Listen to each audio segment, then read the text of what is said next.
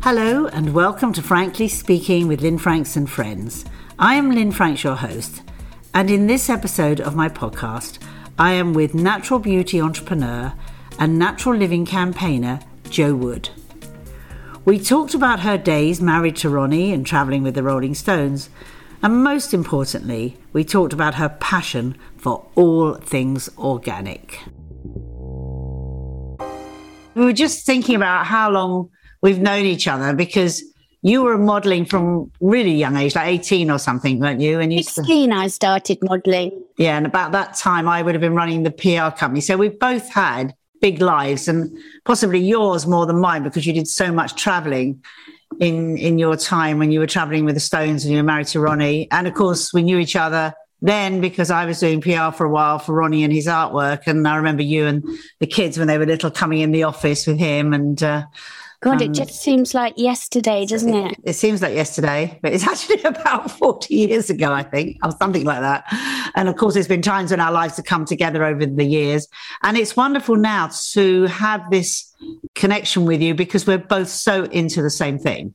So after these huge lives, and as I said, your life so enormous, and not that we're going to talk a lot about those days, but it would be fun to talk a little bit about them and the book that you've got out, because you took photographs of that. So shall we start with that, get that out of the way, what it was like being a Rolling Stone wife, and then talk about the other things we want to talk about, which is so huge and relevant for today. Yeah, well, you know, when I started modelling at 16, then I married my first husband, Peter. Who I also knew. Was that Peter Green? Peter Green, that's it. Yes, when I first met you. Yeah, wasn't he a fashion entrepreneur? Yeah. Yes. I met him, had Jamie, my son, with him, and I left him when I was 20. God, such a baby. And then I started modelling again, and then I met Ronnie when I was 22. Then had Leah when I was 23. And, you know, I just went off on this mad life that was totally unexpected. And I had Tyrone. We moved to Los Angeles, had Leah there. Then we moved to New York, had Ty there. And then we went, for years, we were on tour. It seemed like I'd pack up the cases for tour and would say goodbye to the house and said, see you in 18 months. Incredible. With the children as babies? Yeah. Well, then the children would, when they were at school, my sister would look after them. And then they would come out on Easter holidays. And yeah, from 1989, we toured such a lot. I loved going on tour. It was like going off on an adventure, but missed the kids so bad. So then I started taking a tutor with them. But, you know, they were mad days because they were real rock and roll days. You know, so I've got a diary here somewhere from 1981, and it says on the 1st of January, woke up. And then nothing for the entire rest of the year. I don't really remember 1981. I don't remember 1981, but not necessarily for the same reasons. But it was a crazy time. I mean, even in the fashion industry, I wasn't on tour, but I was away at fashion weeks in Paris and Milan and New York. And, you know, the kids wouldn't come, which they still haven't forgiven me for, all that traveling. And then when I was there, they'd be coming around with me, appearing in fashion shows and being part of my world. And we'd sort of drag them around. And yeah, my kids love the memory of the tour, going on tour. They just loved that part of our life. They learned how to look after themselves in hotels. One time I came up, me and Ronnie went out for dinner. We came back. We were in Holland, actually, in Amsterdam. Came back, went in to see the kids, and they had a tub of ice cream and a massive tin of caviar. What are you doing? What are you doing? That is funny. That's very funny. I mean, our kids had amazing lives. My daughter, who's, I don't know if she's the same age as yours. My daughter's 44, roughly. And, yeah, she is the same age. Yeah. And she wrote to me recently. She was having a holiday where she was thinking back to her childhood, and she wrote to me saying, I now realise all the amazing things that you introduced me to, and I really love them and grateful, because I also went on this new age journey. I went to live in LA. By the time I got divorced and had sold the PR company and I went to LA, I was on my kind of spiritual journey. And that's where my daughter came with me for a lot of it. So whether we were dancing with Gabrielle Roth in Big Sur or spending time in LA, and my son too. I mean, at the time it seemed so normal. When I look back now. When I look back, it was normal. Life was normal in rock and roll. You know, it was, people often say, how did the kids, you know, cope? But it was our normal life, and they didn't know any other life. So they didn't have anything to compare it to. Yeah, and all the Stones had children, so I guess that all the children were touring and they were all friends. They're still great friends to this day. I was at the Stone show at the weekend, and Theo and Alex and Georgia May and Jimmy Jagger, and they were all there, and all the kids were they're all grown up now, but they all gathered in a big group and laughing, and I thought, oh, look at that. That's so special. That is so special, and sort of added to their life immensely.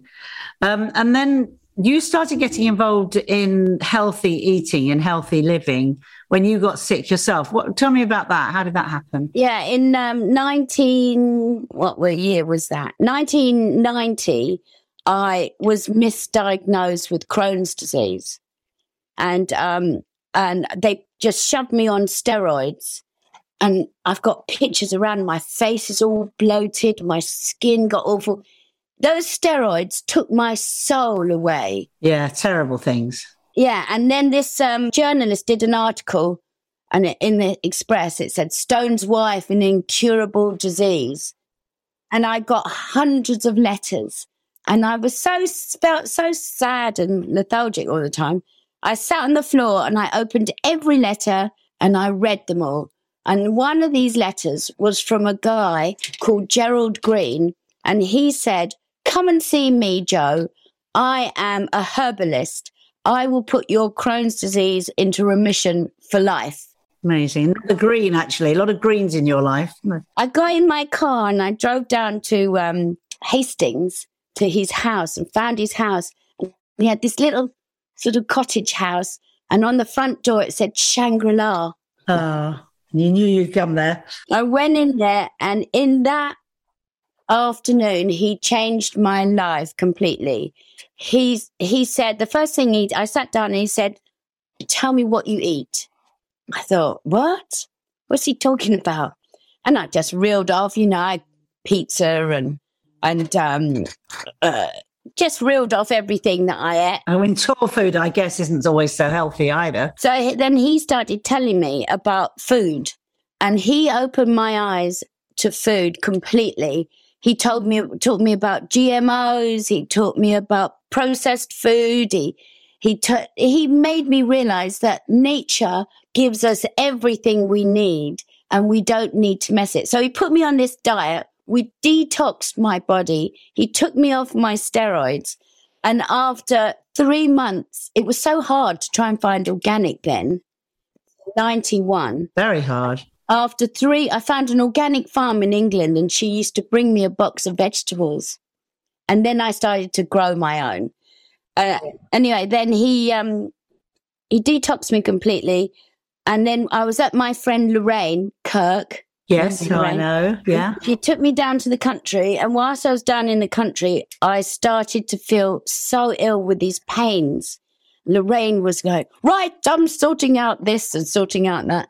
And she sent me to see this Professor Farthing. And he said, let's take you right in and do exploratory surgery. So they opened me up and they saw that I had a perforated appendix. Oh, my God. He said it was amazing that I was alive. But if I hadn't cleaned my system out, I'd have never known at all. So was that really behind this misdiagnosis for the Crohn's disease? For my appendix. Anyway, so I laid in hospital and I thought, if I hadn't detoxed my body, I might have died. And I thought, from this day onwards, I'm going to be an organic girl. So that's how it started. And I'm the same still. And so I started looking all into food. I started growing my own. I changed the Jamie left home because he couldn't stand the word organic in my house. It was like, but I became obsessed. And Keith said to me, the trouble with you, darling, is you're addicted to organic food. Yeah, right, Keith. Terrible thing to be addicted to. So that began my organic journey. And then in 2005, I launched my organic products. 2005, yeah. So that's quite a long time ago, actually. And they've done pretty well. Yeah, they did fine. They did fine. I still do it from home here, and small, like my little cottage business. So I send out orders from here. Like I got to do a couple today, but that I want to do it bigger. I need to get myself together to expand, but I need to find. So what is the actual brand called, so people can find it? Joe Wood Organics. Oh, of course it is, Joe Wood Organics. So people can look it up and they can order it online. So your life obviously has changed dramatically because you're now living I'm so envious. You've got an off the grid. Well, you obviously worked very hard making it all wonderful. Is it like a little farm or yeah? So 2019, I had this desire to get out of London. I think I was guided by the angels, actually. Yeah, likewise. I had to get out of London. I just was manic about it. That's it. And I had a vision in my head of what I wanted. Anyway, but I couldn't find anything. I was looking in Oxfordshire and I had a woman looking for me. And then one night I'm on my laptop and this little house popped up. It said, off-grid farmhouse in Northamptonshire. I thought, oh, gosh. And I took my son, Ty. I said, come with me. Let's go and have a look.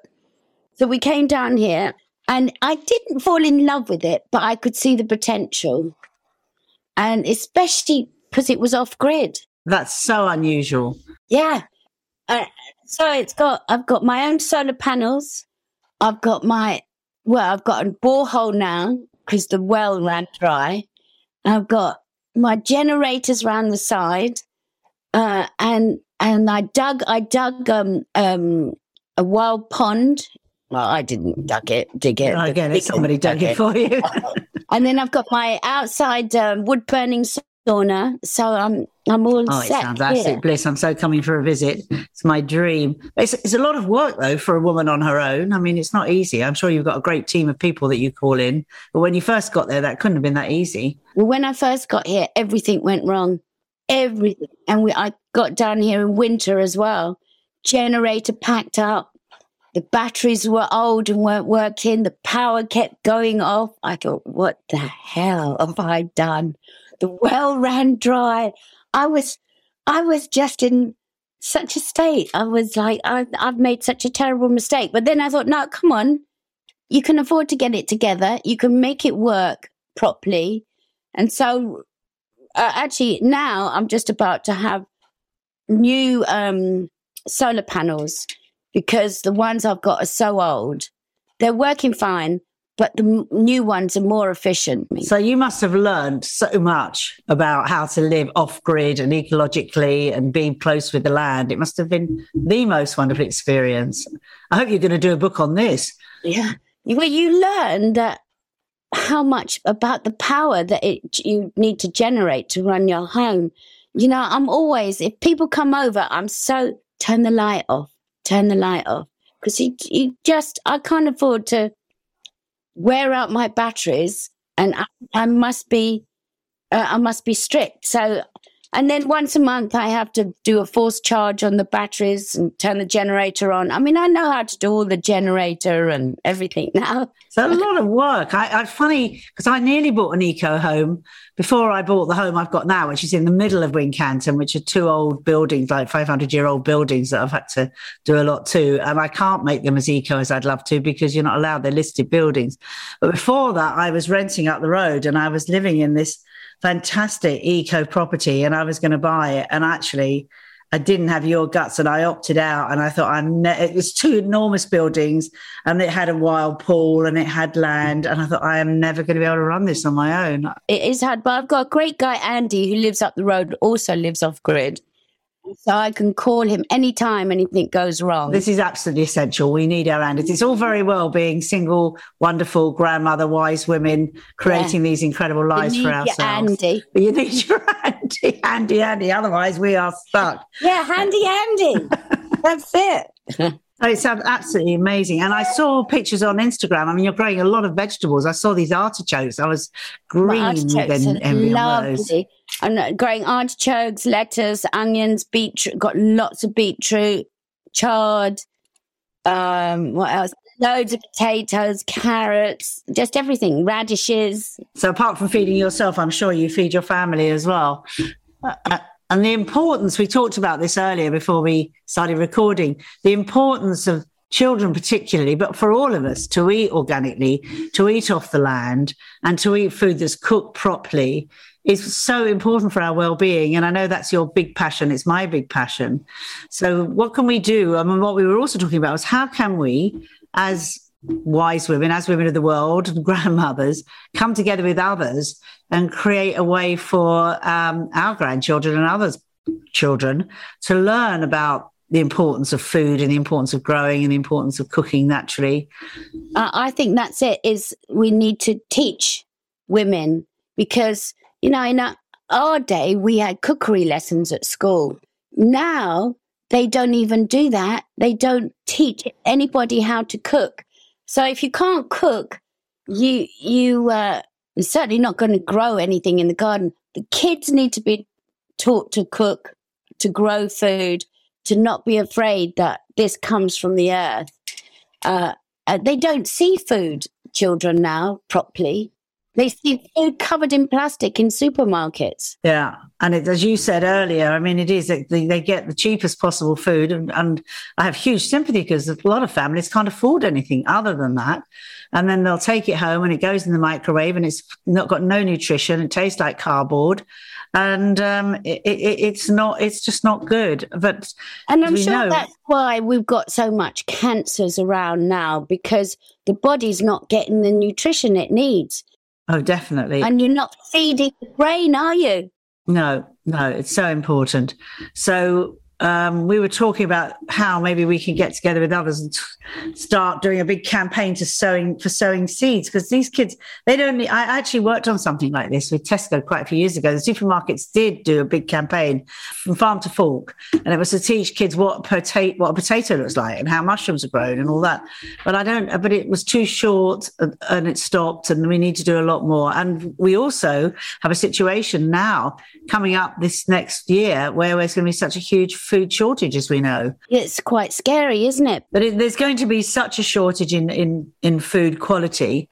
And on top of that, you know, we know we've got the utilities going up. I mean, it breaks my heart to think of families, one parent families, one single mums who are having to choose between heat, and it will get worse, between heating and food. So there is such a need to be planting and growing. Yeah, we need to teach women how to plant and grow, really. Yes, and there is, in every town and city, there's public land. I mean, yes, people can start turning, like, again, we were talking before, in the Second World War, families turned their gardens from flowers to vegetables. It was all about growing. My granny did that, and she used to make things from potato peelings, food from potato peelings, which the potato peelings have got all the nutrition in it. Yeah, my grandmother was pretty good at stuff like that. So it's going to be a very changing world, but rather than being overwhelmed and negative and worried, which of course we are, we've got to say, well, what can we do to change it? There are some amazing initiatives going on with guerrilla gardening and Incredible Edibles, which is a project up north, which has influenced what people from the world have come over to see how they're planting vegetables in community areas. Even in London, in Kilburn Station, they put fruit trees and vegetables along the station and people can come and take their food. But we need to do more of it. When we need to, for people that live in public housing who don't even have any land to be on, it's like, well, how do they get access to growing their own food? Yeah, look at the people that live in high rises.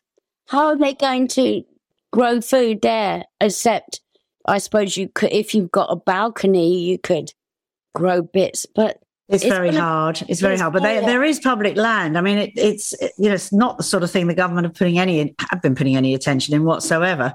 But there is public land. And in fact, Jane Lawton, who's a horticulturalist that I work with, who's a friend of mine, very knowledgeable, she did a whole rewilding around all the public housing, not all the public housing, but a lot of the public housing in Liverpool. She's based up north. And so she did and she got a garden growing in the middle of Manchester on some wasteland, which she got the homeless to grow their own vegetables and sell off what surplus they had. And that one, then the land got bought by a developer, and now there's a huge high rise on it. So there are initiatives out there, and I think it's about us coming together and saying, how can we create a change and encourage people to grow their own food? It's a biggie. It's a real biggie, and women need to learn how to do it, because it's very satisfying. There's nothing more satisfying. I mean, how it must be for you now. And now that you've got your house sorted and you've got your vegetables growing and you're cooking your own food there, it must be just so satisfying. And I remember you did, when you were still living in Wimbledon a long time ago, you were doing those dinners for your friends. When I was in Kingston, yeah, I did Miss Paisley's Lashings, where I got Arthur Potts Dawson, the chef, he's an eco chef, and we created Mrs. Paisley's Lashings, where all the food came from the garden, went from the garden to plate. Everything was organic. We wanted to show you could eat an organic dinner that was sophisticated, nutritious, and delicious.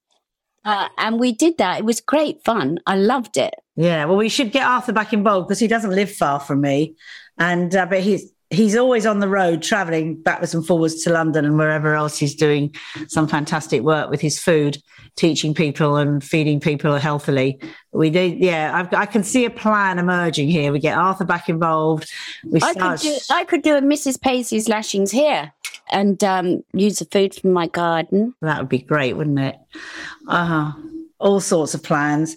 So I was about to say to you, what next? But I think that is what next. What next is all the things you've learned from your extraordinary life that you've had. It's all now time, and it's the same for me, really. Is how do we bring that all together and create opportunities and initiatives for other people to benefit from, especially children and young people, from what we've learned about food and what we've learned about healthy living. And also we were talking about, actually on that, I don't want to not talk about the, go into a conspiracy theory conversation, but into the fact that the general public are not told the truth at all, and how we have, certainly since the pandemic, seen so much mistruths going out there. Do you want to talk about your views on that? That's why, as women, we should take a hold on all this and step into this and do our own thing. Yes, I completely agree. And I think what we've seen with the whole Boris Johnson situation is that the government is far more chaotic and corrupt and, in many ways sleazy. I'm not saying he's sleazy, but the people that work in Westminster definitely are. Matt Hancock. Yes. I'll never forget Matt Hancock giggling on the TV like that time. I was absolutely horrified at him. Wasn't he awful when he was? Yes. I mean, those press conferences that we had to sit through, we didn't have to sit through, but I mean, they were on every day, where Matt Hancock and scientists and Boris would come on telling us what we were and weren't allowed to do. I mean, it is extraordinary that not just in this country, but world over, we all went into fear and lockdown overnight. How the whole world can close down in a matter of days. Unbelievable, wasn't it? It was unbelievable. Unreal. And the things that are coming out now, people that got contracts that were buddies or involved with people at Westminster and had billions of pounds worth of contracts of products that never even got made or were faulty. I mean, they did go into a panic. None of it's come out. It's been in the newspapers. It's been on the news, but it hasn't really been looked at because there's always distractions. It's constant distraction. Of course, we had the terrible situation in Ukraine. Then but there's always a distraction. Now the distraction of Boris being made to resign. So corrupt. The world we live in is so corrupt. We need to have a big group of women that aren't corrupt and do things for the good of the world, right, and the good of their children, and put them first. Even the doctors, I sent my doctor lots of stuff, my private doctor, lots of stuff, information from Robert Malone and things like that, the guy that invented the MNRA. And I said, I questioned him all the time. He must have thought I was insane. No, he's insane because he's going along with the narrative. Yeah, exactly. We are we are kind of brainwashed with these narratives, and we turn on the TV and we had these press conferences, and then the very people that were doing the press conferences turn out to be breaking all the rules. It's quite extraordinary. I've got a quote that I said to you before, and I want to read it. It is my mantra that I believe in, by Buckminster Fuller, who was an amazing visionary and architect, American, 30s, 40s and 50s, and came up with many ideas on many different levels, a bit like Steiner or Tesla, these extraordinary men. They were all men. They were the ones we heard about that came along, particularly in the 30s to the 50s. Anyway, Buckminster Fuller said, "You never change things by fighting existing reality. To change something, build a new model that makes the existing model obsolete." And that is what I believe. And as I don't believe that we could have to keep going and protesting to the current government, we have to create something better. And like you, I think that's going to be women taking leadership roles. There's lots of wonderful men out there too, and of course we want to involve them. But women have got to take a leadership role, not in an aggressive way, but in a way that comes from love, and the way that comes from a place that isn't about fear, and that we don't let ourselves be locked down, and we create this world. There's have you ever heard about the 13 grandmothers? The indigenous grandmothers. Do you ever come across that? So they came together, I think it must have been about 15, 20 years ago, maybe even longer. The indigenous grandmothers from all over the world, including not just Native American, but Japan and Africa, dreamt each other in, literally dreamt each other in. And they were elders within their own culture and their own races. And they would meet regularly and dream about the positive future of the planet. Incredible. I sadly never got to meet them in person, but I followed them and I read their teachings and I watched their films. And unfortunately, because they're older than us, and quite a few of them have passed away. But the whole idea of grandmothers, like when we saw each other the other day at the charity fundraiser for African Solutions for African Problems, that charity we both support. I mean, that's all about the grandmothers in South Africa supporting the children, because the parents, so many of them died from AIDS. So it's like, it is, if we get together as the grandmothers, as the wisdom keepers. Well, let's start that again. We've got to start it again. Our own version of... Our own version. Yeah. There's some great women out there. We've lived such full lives. It's be great to be able to pass that on and teach other women. You can enjoy your life, but I think the only way we're going to change it is by demanding food that makes us healthy. And I'd give people a patch of land to grow vegetables here if they wanted to. I've got a field that's not really doing anything. But we need to teach them to cook, to plant, to eat well, to know the nutritional value of their food. And the other big thing is herbs for healing.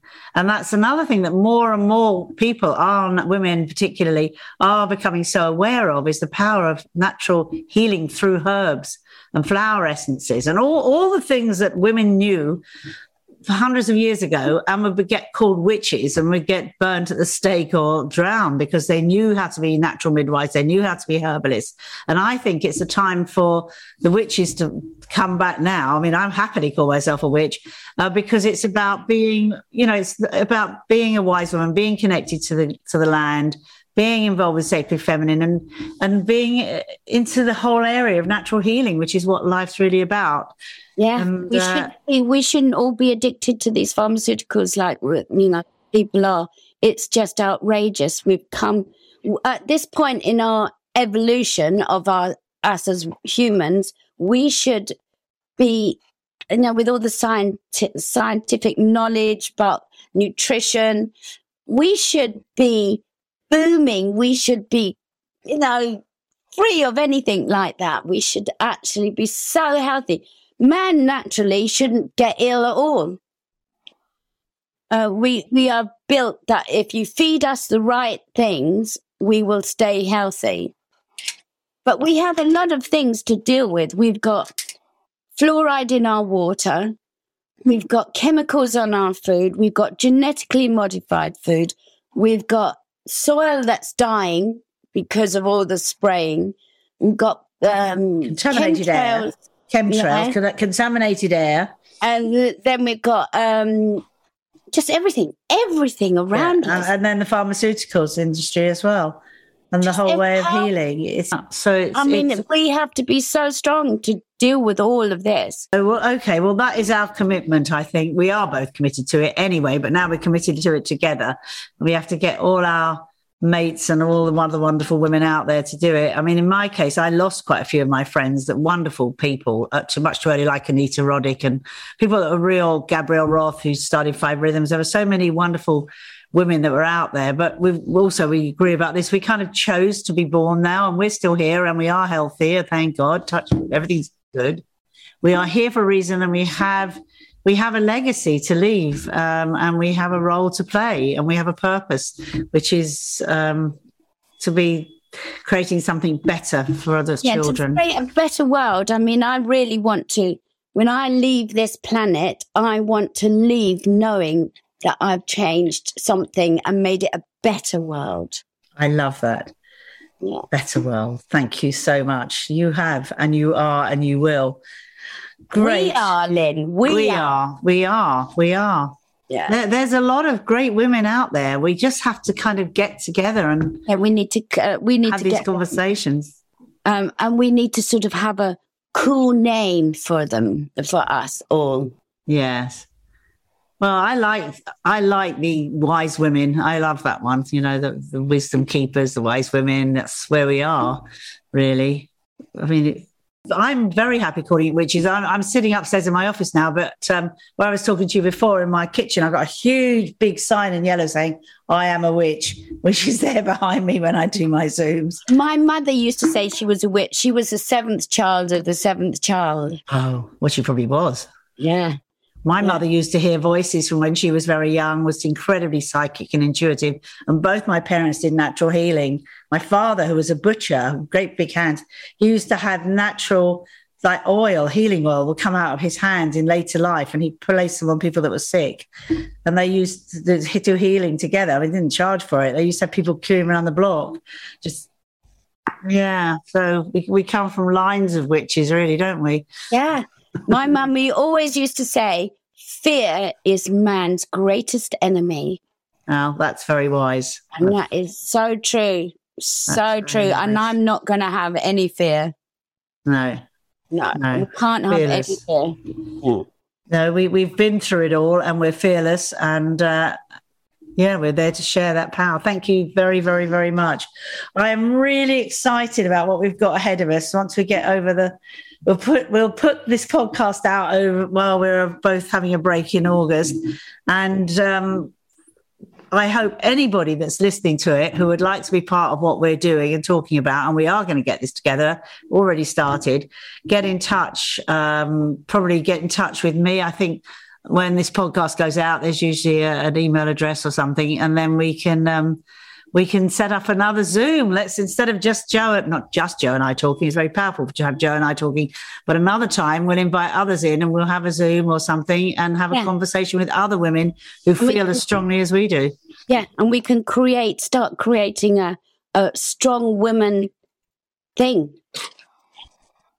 A movement, yes, a strong woman movement. Yes, there is a strong women's movement, which is not just about, it's not the thing that's happened. I've been in the women's movement here and the States for many years, is that it's not about being powerful within the existing system, because the existing system is the one that's self-destructing. We can see that in politics all over the world, and we can see it in business, and we can see it even in the way education is run and everything, and media. That system, it's no point women wanting to be the prime minister or women wanting, I mean, they can if they want, but they're still going into a system which is corrupt. Yeah. And so we need to do a new system where we bring with a new ideas and new visions, and we bring them into that.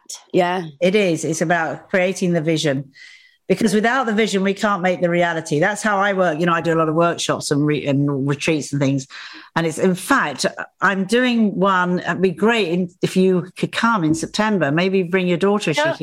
I'll come in September. It's just outside Glastonbury. It's somewhere called the Earth Spirit Centre. And it's got room for about 40 women. We've done them. I've done them there the last 4 or 5 years. I think my daughter's coming, hopefully, to do some, she's a 5 rhythms teacher. So hopefully she's going to do some dance work there. But it's all about, I've called this one Now Is the Time. And it's like, okay, let's put this vision together. So that will be the perfect place to get together. You come down to Somerset. I'll definitely come to that. I'll send you the details. What's the date of yeah, thank you. It's the 18th to the 20th first. The 18th to the 21st of September. It starts on a Sunday night and it goes on till Sunday night, Monday night, Tuesday, Wednesday. And then you can come and stay in my hub on the way there or on the way back and see what we're doing here. We've got a little vegan cafe. We've got a nice little B&B and the eco shop where we can love to sell your products. I'll bring down some of my products then. Yeah, well, we can sell them at the retreat. Oh, this is great. And this is how women do it. Yes. Yeah, that would be really good. And in fact, if your daughter comes, as I said to you when we last spoke, she reconnected with one of my daughter's best friends, who she was at school with. Maybe I'll get them all done because the generation of young mums need to be involved as well. So the mums. Leah's very much into all that. She just finished a healing course. So she would love that. That's brilliant. And we'll have some yoga and it's the most beautiful natural space. It's not in Glastonbury, it's outside and it's surrounded by beautiful hills and trees and nature. And if the weather's good, which it usually is, email and I'll send you everything and I'll put it on the end of this podcast so that anybody listening to the podcast would like to join Joe and I to start the movement of change, because now is the time in September at the very spiritual place just outside Glastonbury. I'll send all the details and we will get it going. I'm so excited. Thank you so much, Joe, for giving me your time. It was so great. And you'll come here. I'm going to come and visit you off grid when we get some time as well. And the movement starts today and it starts here and it starts now. I feel so good about all this. This is really... Yeah, so do I. Yeah. The thing is, we can do so much more together than we can ever do on our own. And that's what it's all about, collaboration, right? Yeah. We're coming together now. That is perfect. As you would have heard, both Joe and I are passionate about planting organic seeds, about bringing back natural foods and actually teaching young people and children how to grow their own foods too. So as a seed exercise to go with this podcast, I would like to suggest that you could research some organic seeds of vegetables that you would like to eat and plant some in your garden, in your window box, in the public area around where you live. Joe and I are going to work together with other friends to build up a whole campaign to plant seeds all over the country and all over the world. So watch this space and we'll be telling you more. Thank you so much for listening and taking part. Remember, I'll be putting up episodes every 3 weeks, and I do hope you'll be back with us again soon. If you like what you hear and want to learn more practical methods to help you plant the seeds in your own empowerment journey, or in fact plant seeds in your own community, then please subscribe to this podcast, rate and review it. Also, make sure to join our seed community if you haven't already, and together with thousands of like-minded women, you'll make friends, promote your business, share your stories, and become inspired by others. Do sign up for our newsletter at lynnfranks.com, and until then, I look forward to seeing you next time.